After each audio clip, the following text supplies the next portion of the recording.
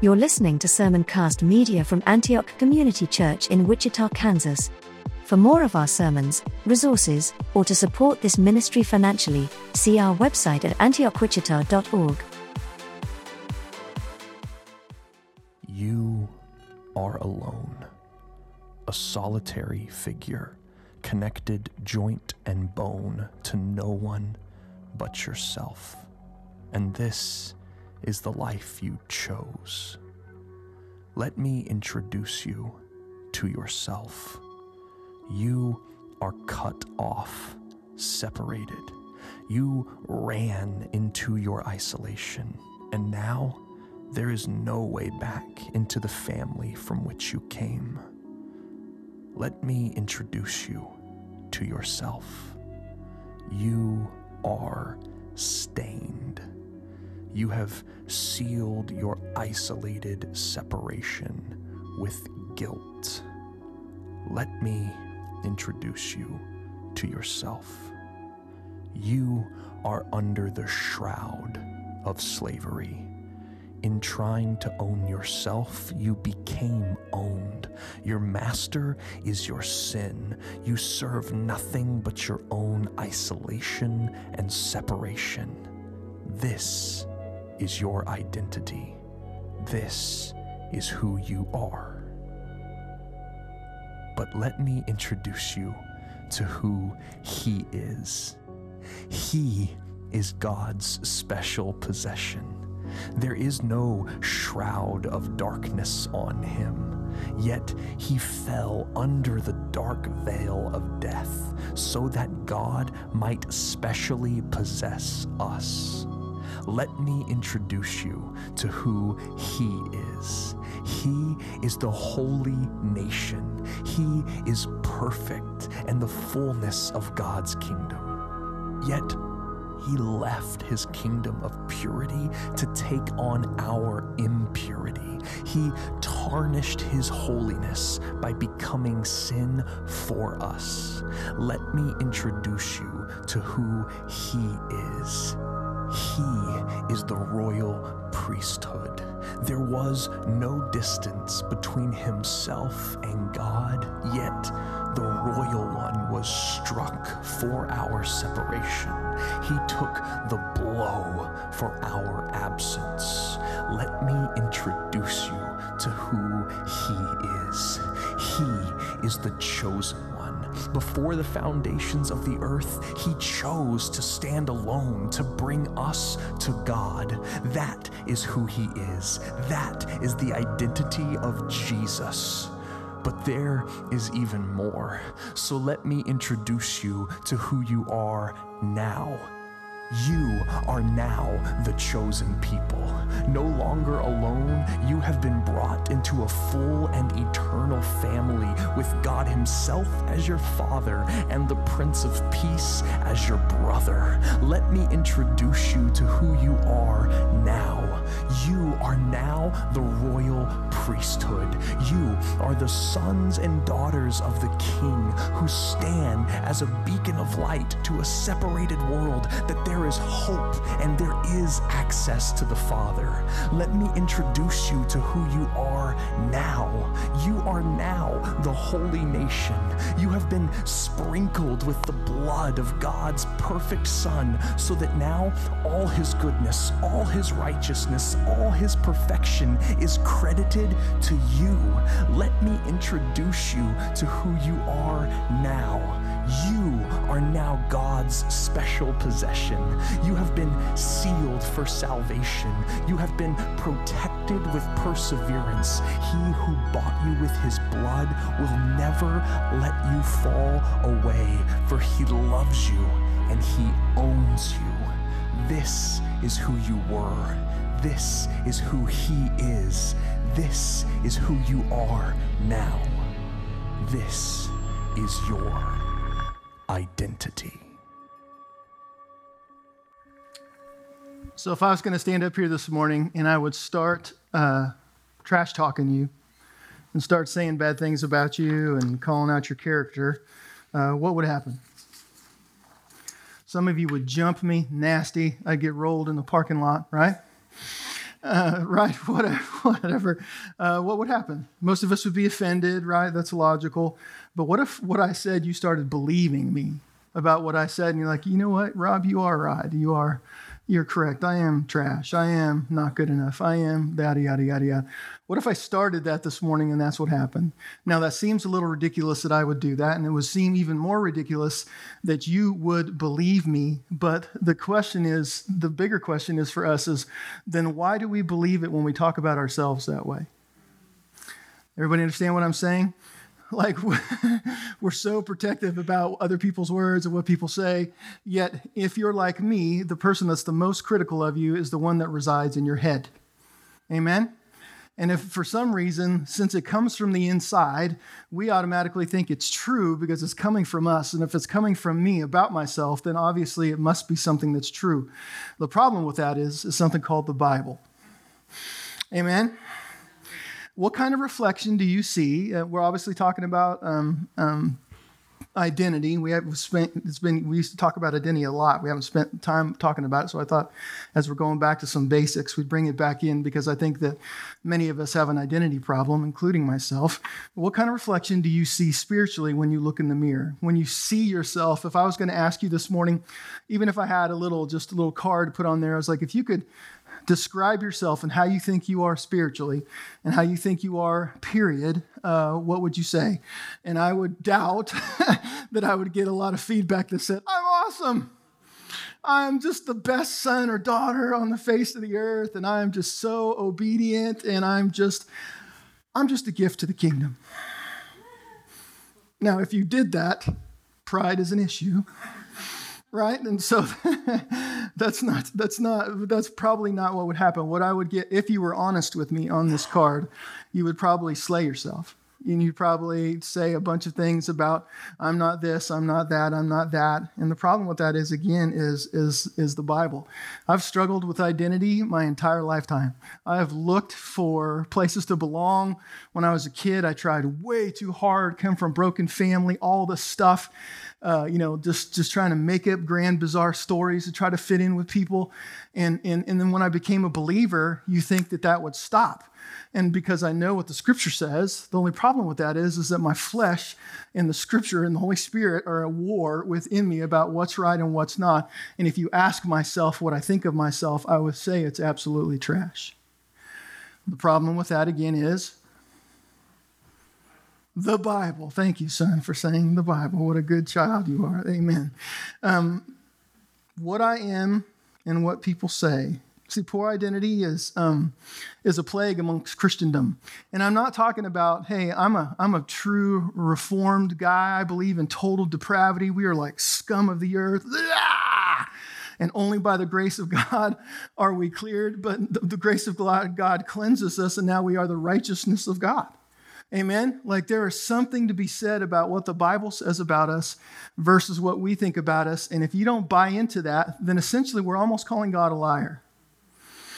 If we'll believe things about the Scriptures, but you won't walk in the fullness of what the Scripture says about you, you are not taking God at what He has said. You're not taking Him. We are not being faithful to the fullness. And you're saying like, well, I don't want to go around and be full of myself. I doubt that that's going to be a problem, right?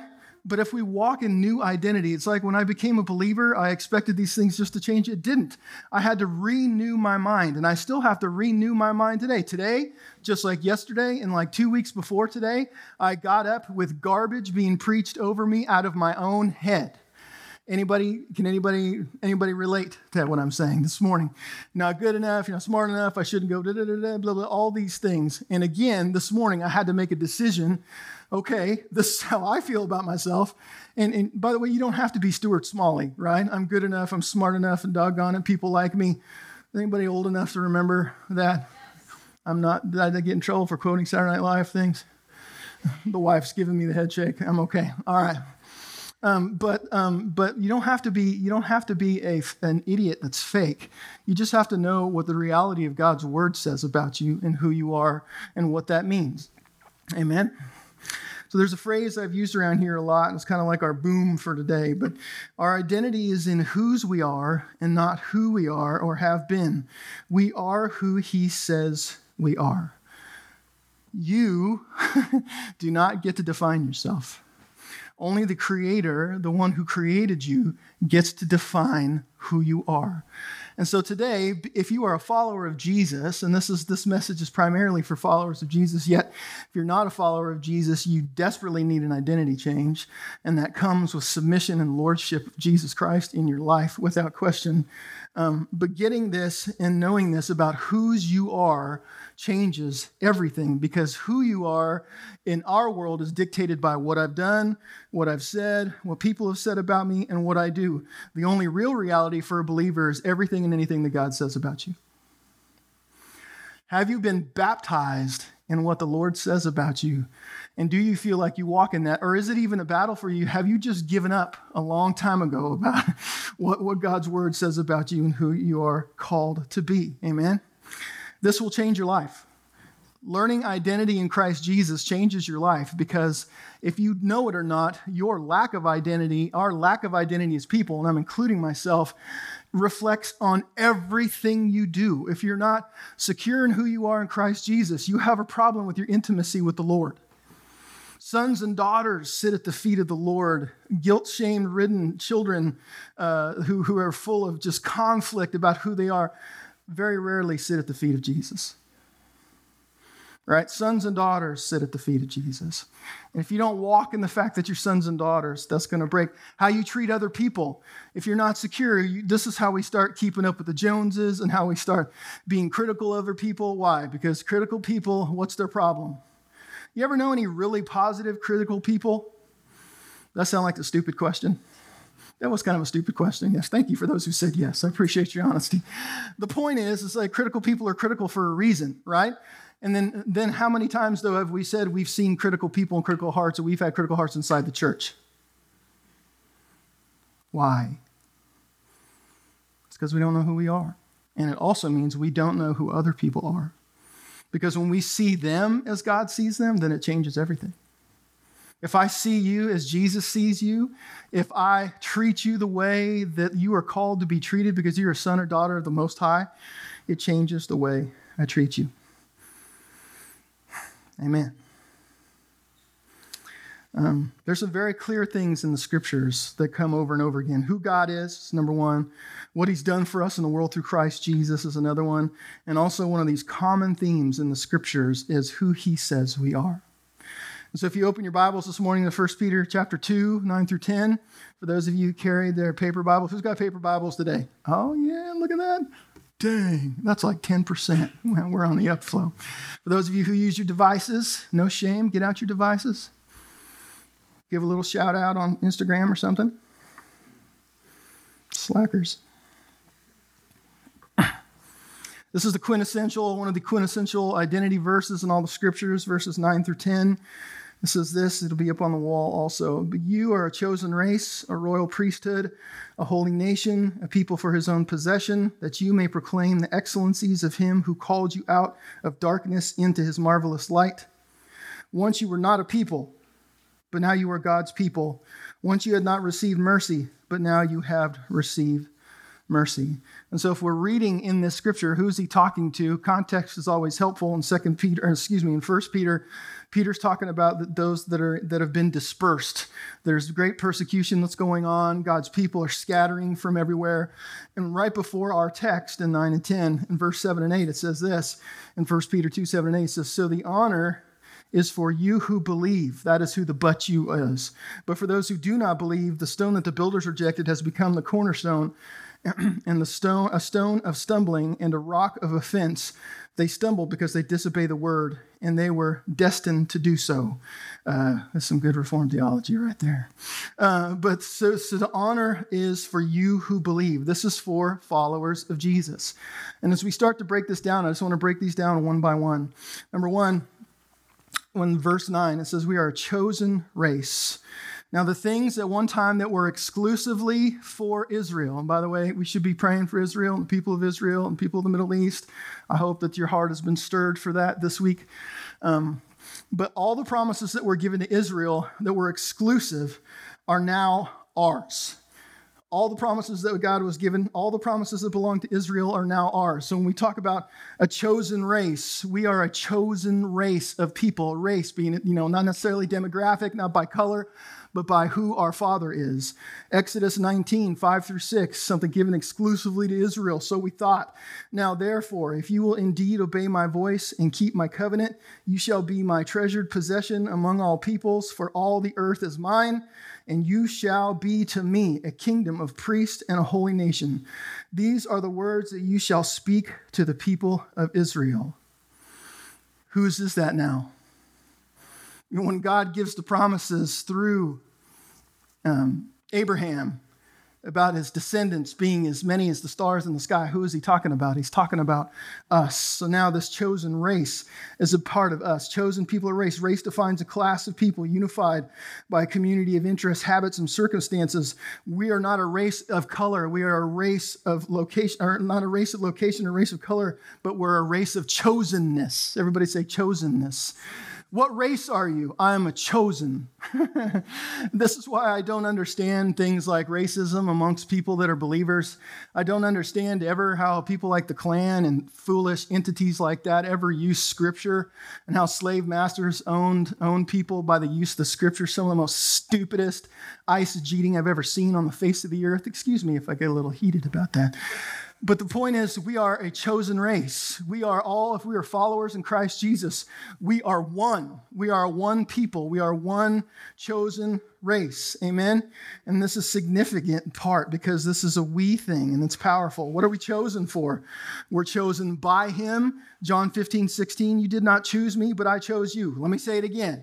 You did not choose me, but I chose you and appointed you that you should go and bear fruit, and that your fruit should abide, so that whatever you ask in the Father in my name, He may give it to you. You were chosen by the sovereign God of heaven.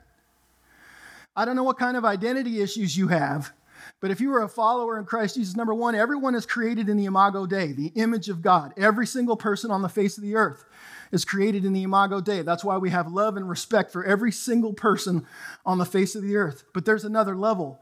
Not all people are children of God. People are creation of God, but they are not children of God. Children of God are the ones who call Him Father. And the ones that call Him Father, as we read in the Scriptures, are the ones that He have chosen to call Him Father. We are chosen ones. God, for some reason, whatever it is, in your identity piece inside your head, you're going, I don't know why you picked me, right? But the God of heaven chose you out of love, and because He longs to be with you. He chose us for what? He chose us for salvation. Colossians 2:13. And you who were dead in your trespasses and in the uncircumcision of your flesh, God made alive together with Him, having forgiven all of our trespasses. He chose us to be clean. He chose us to be without blemish. When He looks at us, He sees Jesus and no longer sees the blemishes of who we've been. So again, if everything is washed under the blood of Jesus in you and what God sees is Jesus, then our identity pieces shift and change. Amen? Amen. And the great thing is to amend that, and the other part is to really believe it in your heart. That all the things you've done that you carry around as a burden have actually been washed there as far as from the east as from the west. Amen. Chosen, we were chosen. Boy, I'm rocking today. We're chosen. The word is. We were chosen and given a purpose. Ephesians 2:10 says, for we are His workmanship, created in Christ Jesus for good works, which God prepared beforehand that we should walk in them. Not only were you chosen for salvation, but you're chosen and given a purpose. God has created you for a reason. You are in the body of Christ for a reason. The scriptures in 1 Corinthians and Romans, where it talks about us being a part of the body, there's one body, many members. You were given an actual purpose and a reason for existence. You're here for a reason. And so if you just think you're here as some little pawn, that God is just blinking around everywhere and you're just trying to hold on to the end of your days, that is demonic. That's not true. What is true is that God has a purpose for your life because He chose you. We know that the Holy Spirit gives gifts for the edification of the church. And every single person has gifting and calling and purpose. Amen? You're also chosen to receive an inheritance. Ephesians 1:11 says, in Him we have obtained an inheritance, having been predestined according to the purpose of Him who works all things according to the counsel of His will. What is our inheritance? Him. I love the picture in Revelation where the elders are laying down their crowns and just worshiping him. Because, we were all taught, hey, we're going to be in streets of gold. You're going to have a gold house, which some of that's just bad theology. Streets of gold is okay. But, you're going to have this enormous mansion. I promise you, when we get there, all we will care about is him. The only thing we'll want, and we'll lay down our crowns just like the elders and say, Jesus, you're enough. You're what my heart has always longed for. That's our inheritance. Chosen to be children. Romans 8:14 through 17. For all who are led by the Spirit of God are sons of God. Let me say that again. For all who are led by the Spirit of God are sons of God. For you did not receive the spirit of slavery to fall back into fear, but you've received the spirit of adoption as sons, by whom we cry, Abba, Father. The Spirit himself bears witness with our spirit that we are children of God. And if children, then heirs, heirs of God, then fellow heirs with Christ, provided we suffer with him in order that we may also be glorified with him. Look at your neighbor. Oddly, just stare into their eyes deeply. No, I'm just kidding. Sorry. And just say, hey, you're a child of the living God. You ever grapple with this? Think about this, moms and dads. And if you're not a mom and dad yet, someday you'll get it, or maybe you'll be one of those great aunts or uncles or whatever. But think about it for a minute. Think about your child is your child and what passion you have to see them succeed. What passion you have for them to be protected. What passion you have for them to do something with their lives in a godly way. Think about all those things and how passionate you are. Now take that as the Father heart of God and multiply that times 1,000,000. God is not the God who stands on the sidelines and says, you idiot, what are you doing? You could have tried better. Our God that we have is a God, the good dad on the sidelines. It's like, yes, you can do this. You got it. Don't give up. Get back in there. That's the kind of Father we have. Amen. Also called chosen to reign. 2 Timothy 2:11 through 12 says, this is a trustworthy saying. For if we have died with him, we will also live with him. If we endure, we will also reign with him. If we deny him, he will also deny us. This quote, Christians are not better people than any other man or woman, but we are blessed because of Jesus. We're not superior, we are chosen. Gosh, you're chosen. You're chosen by the living God.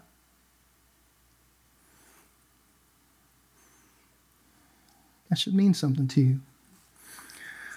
The next part, chosen race, goes on to the next piece of a royal priesthood. So the office of royalty and priesthood were jealously separated in Israel. They were two separate things. Very rarely did you see them cross paths.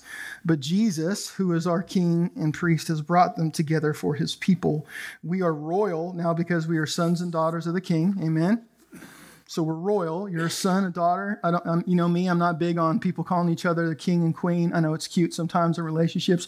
That's my queen. You know what I mean? I mean, that's great. I don't know how many of you actually do that, or that's my king. I doubt I see very many women saying, that's my king, right? It kind of goes more the other way. Andy. But in the end, there's only one. There's only one king. He's the king of heaven, and we are princes and princesses of the living God. Amen? I said that a little weird. Priests are ones that did what? They came into the presence of God. They offered sacrifices, worship to God. Now we are the ones. This is all about access. I now have access. Amen? I have a doorway to him. I'm the temple of his Holy Spirit. In the Old Testament, the priests were the only ones that were in the holiest of holy one a year, could go into the sacred place and actually hear from the Lord once a year. Remember the whole thing where they would tie ropes on their ankles, and that way if they didn't make it out just because the presence of God just killed them, they would be dragged out by this rope. Nobody else could go in. This is why it's so vitally important that when Jesus gives up his life, the curtain is torn, right? And it's not like this is like 7 inches thick. This thing is torn in half symbolically. So what? The man no longer has separation from God, that it's not just one man that could go into the holiest of holies and be a part of what's going on and hear God's voice. We all can. We're all royal priests. We all have access to the King of Heaven. Amen? A priest reflected God's holiness. A priest interceded through prayer for others. A priest represented God to the world. A priest brought spiritual sacrifices. 1 Peter 2:5 says, you yourselves, like living stones, are being built up as a spiritual house to be a holy priesthood, to offer spiritual sacrifices acceptable to God through Jesus Christ. What are our spiritual sacrifices? Everything and anything we give and we lay down in worship. So we talk about your job. Can your job be a spiritual sacrifice? Yes, if your spiritual sacrifice is what you do and that's the mindset you have to go into Jesus. I walk into this place today. This is not just where I work, Lord, but it's where I minister. It's where I'm called. It's where you put me, and I'm here to do your will. Amen? Marriage, is that a spiritual sacrifice? Gosh, you got so lucky, didn't you? How do you have spiritual sacrifice in marriage? Guess what? Not always right. You might have some pride. And when you lay down those things for God to intercept and God to be the point of your marriage, those are spiritual sacrifices. And on and on and on and on and on. The next part says we're a holy nation. Everybody say holy nation. We belong to a nation of God. This is where our allegiance should be first and foremost. So we have a new governmental system. So we are a holy nation. If we're a part of a nation, then we are no longer under just the nation of America. Although I know I don't want any of you to beat me up or put me in your next Facebook blog, which, by the way, I won't read it anyway. But what I'm saying is proud to be an American, even though I'm Canadian. Amen. I am proud of this country. I love so many things about this country, but that is not my first and foremost reigning governmental system any longer. The reigning governmental system for me is the kingdom that I belong to. So what he says supersedes. What he does, what he calls me to do, supersedes everything and anything. This is how I can disconnect myself from the political calamity and craziness. I can vote my conscience, whatever that is, but then I can leave it there and I can keep serving as I am under the reign of the king. So that means if there are people in office that we don't like, or we don't agree with, or you don't blah, blah, blah, it doesn't matter because we are under the reign of a king who is just and he is supreme and he will have his way amongst the nations. Amen? So that word holy means to be set apart. This word hagios, the idea inherent in hagios is taking something filthy, washing it, setting it apart as something brand new, useful for a different purpose, which is a picture of salvation for we who are filthy with sin were washed in the blood of Christ, the Lamb of God, and set apart now to become God's own special possession. We are a holy nation. And holiness isn't just a list of things. We are holy because he is holy. Amen? We don't have to be like, and this is the thing about being a holy nation is we don't have to try to be anyone else. Amen? We don't have to try to be like the Joneses. We don't have to try to keep up with other churches. Amen? We don't have to keep trying to do this, that, or the other thing. I am just a part of a holy nation, and that is my identity. I don't have to try to be anything else. I can be holy. 1 Peter 1:15-16. But he who has called you is holy, and also be holy in your conduct, since it is written, you shall be holy, for I am holy. 1 Corinthians 3:16-17. Do you not know that you are God's temple and that God's Spirit dwells in you? If anyone destroys God's temple, God will destroy them, for God's temple is holy, and you are that temple. There is a reason, John MacArthur says this, there's no need to even start down the Christian path unless you realize that it will compel you to be different from other people. We talked about this last week a little bit. Now that we're a part of this holy nation, this royal priesthood, we don't have to act like anybody else. Matter of fact, we're not supposed to act like everybody else. We're supposed to act like him. And it doesn't mean we're perfect. It doesn't mean that we do it great all the time. And it doesn't mean that you cut some guy off on the freeway on the way home and need to repent. The point is that we're supposed to live in a set apart way. Number one, we've been set apart. We've already been set apart. We are set apart. We are his holy ones. We are the righteousness of God. And that way, the influx of fighting that we have in us is to hold on to that holiness, though. Hold on to the holiness instead of what my flesh says. But when we act like the people of the Bible, when we act like sons and daughters of the King, we will not look like everybody else. That's supposed to happen. It's not self-righteous. It's not better than anybody else. It's holy. There's a difference. And it's holy because he is holy, and we are to be holy because he is holy. Amen. The next part of it says, after this, royal priesthood, holy nation, and this is God's special possession. Here's how this word plays out. For one's own possession, it says, listen, I'm going to go out and buy a brand new, my dream truck, right? Kimmy's going to buy it for me. My brand new truck, I'm kind of torn. I've always been a Chevy man, but lately I had a Ford, and now I kind of like it, and I've never said that in my life. It feels like blasphemy. I kind of like my Ford truck. I don't have it anymore. I sold it to Pastor Jimmy. But anyway, but let's say I get my brand new Ford F-150 Platinum. I'm old man mode now. I don't care about like fast and sporty, although I do like that a little bit. I want comfort. I want something massaging my backside. I want a screen the size of Texas in there with all the digital stuff. You know what I mean? I want it to ride like you're riding on the backs of kittens all the way through life. Amen. Now, it would be an amazing possession, but the word possession in here isn't me talking about my truck. It's me talking about my son. You understand? That word in the Greek, that word is possession. That is not a worldly possession. That's me talking about what I have in my wife or what I have in any of my children. God's own special possession. You belong to him, but he doesn't see you like a great truck or an old workhorse, whatever piece of junk truck that barely makes it down the road. That just gets his purpose out of, he sees you as his child, his possession. It's his. You're his. Amen? Think about Antique Roadshow for a minute. You ever notice, like, you can get a pair of glasses, and a pair of glasses worn by Rob Dan someday will probably come out to be how much? $12, $13. I mean, I'm trying to be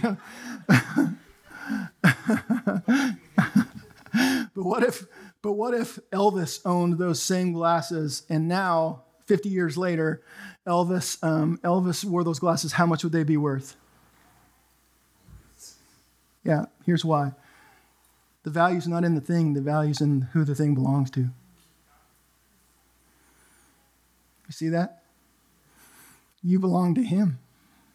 And it makes your value immeasurable, his own possession. Now, I have to be mindful of this, is that we're a possession, and that came at a price, right?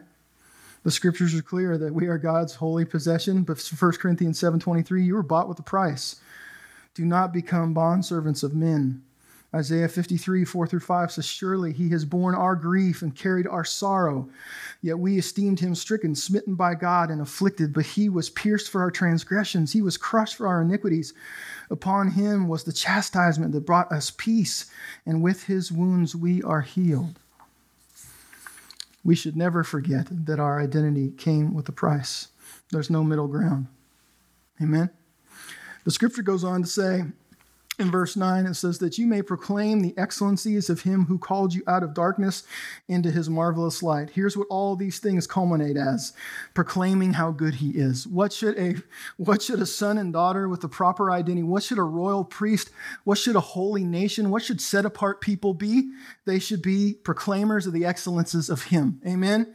This is why worship is such a big deal. Thankfulness and joy. Dave Guzik said, the purpose for these high privileges is not so we can grow proud, but so we can proclaim the praises of the one who has done such great things for us. This is what happens when you get your identity correct. Worship, praise, and thanksgiving comes out of the heart of someone who has been overwhelmed by the fact that they are a son and daughter. You are a son and daughter of the King of heaven. Praise should erupt out of our lives. Thankfulness should erupt out of our lives. Joy shall erupt out of our lives. And we should proclaim the excellencies, just like sharing the gospel. Like, sharing the gospel isn't this, hi, do you smell sulfur? And then run away like you're going to die and go to hell. You know what I mean? All those things. There's time and place for that, okay? But if everybody gets the hint there, if you're old school enough. Evangelism is proclaiming the excellences of those of him who saved you. Like, hey man, like I was believing the lies that I was trash and I was nothing. I was in my sin. And then Jesus came and Jesus transferred my life out of this hellacious place and he placed me on solid ground. And now I'm a son. Like I actually have worth now. That's all evangelism is. Amen. I think I've told this story before. Martin Luther struggled deeply with atonement, and he would go to his room every night and he would just bash and bash and bash himself, and the enemy would lie and whisper over him. He had a really huge issue with this spiritual awakening. And then one night he ended up understanding that atonement was an alien thing. It was something that wasn't of him. It was outside, that his holiness came from the outside, came from the cross, came from the Lord. And then it says that the devil came prowling around into Martin Luther's chambers one night, preaching death over him again. And Martin Luther says, "You're right, but the blood of Jesus has made me clean. The blood of Jesus has made me righteous." And he spent the rest of his life proclaiming that. I call it yeah, but living. Everybody say yeah, but living. Yeah, but living. So here's the deal. Since it's true that believers have a new life principle, a new generation, a new access to God, a royal priesthood, a new government, a holy nation, a new owner, God's special people, it should and will and must affect the way you live your life. You are precious. You are emboldened. You are empowered. You are loved. You are, the scripture in Zephaniah says the Lord sings over us. Like what kind of God sings over his creation? That's who you are to him. The end of the text in verse 10 says, "Once you were not a people, but now you are God's people. Once you had not received mercy, but now you have received mercy." Is that pretty difficult to expound? Once you were not, and now you are. To the Gentiles, what a refreshing breath of fresh air, because we didn't know we were included in on this bag, amen? To us as God's people, we are now his people. We belong to something. Listen, my entire life has been spent trying to belong to something. My entire life has been me trying way too hard to fit in with people. I've been a wannabe in every single thing I've ever tried to take on in my life. A wannabe. I wanted so hard to be something. I wanted so hard to be someone. I wanted to be in with this group of kids or this kind of music people or this kind of thing, playing this kind of band. I wanted it so bad because I longed to belong to something.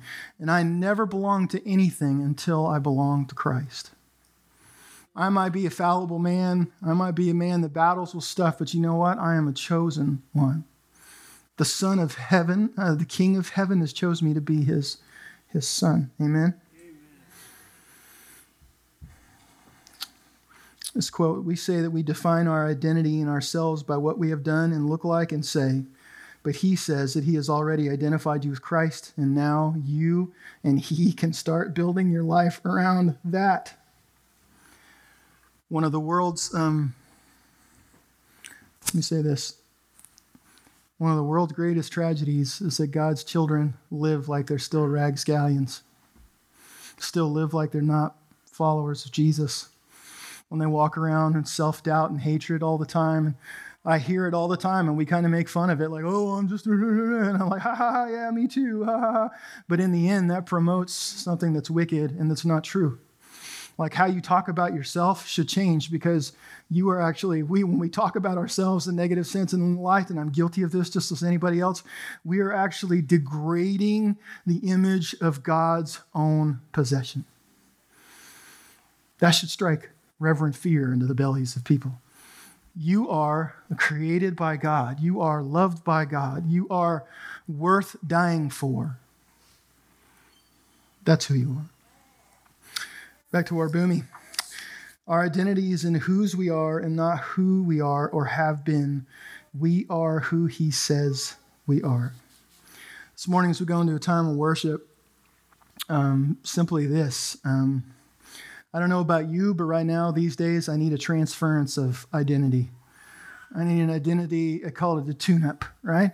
And an identity tune-up about who I am and who I'm not, and been believing just a bunch of stupid stuff, and I've been looking at circumstances lately instead of the king, and just get crowded down and down and down and down and down into this little hole where I feel like this abandoned little boy, and I'm just in there, and like the God of heaven is saying, no, my sons and daughters weren't created to hide in holes.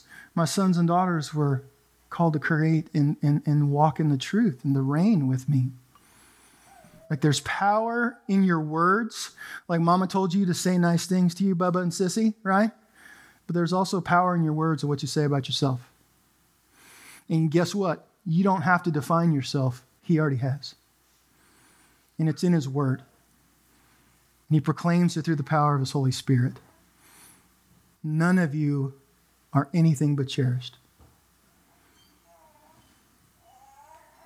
Amen.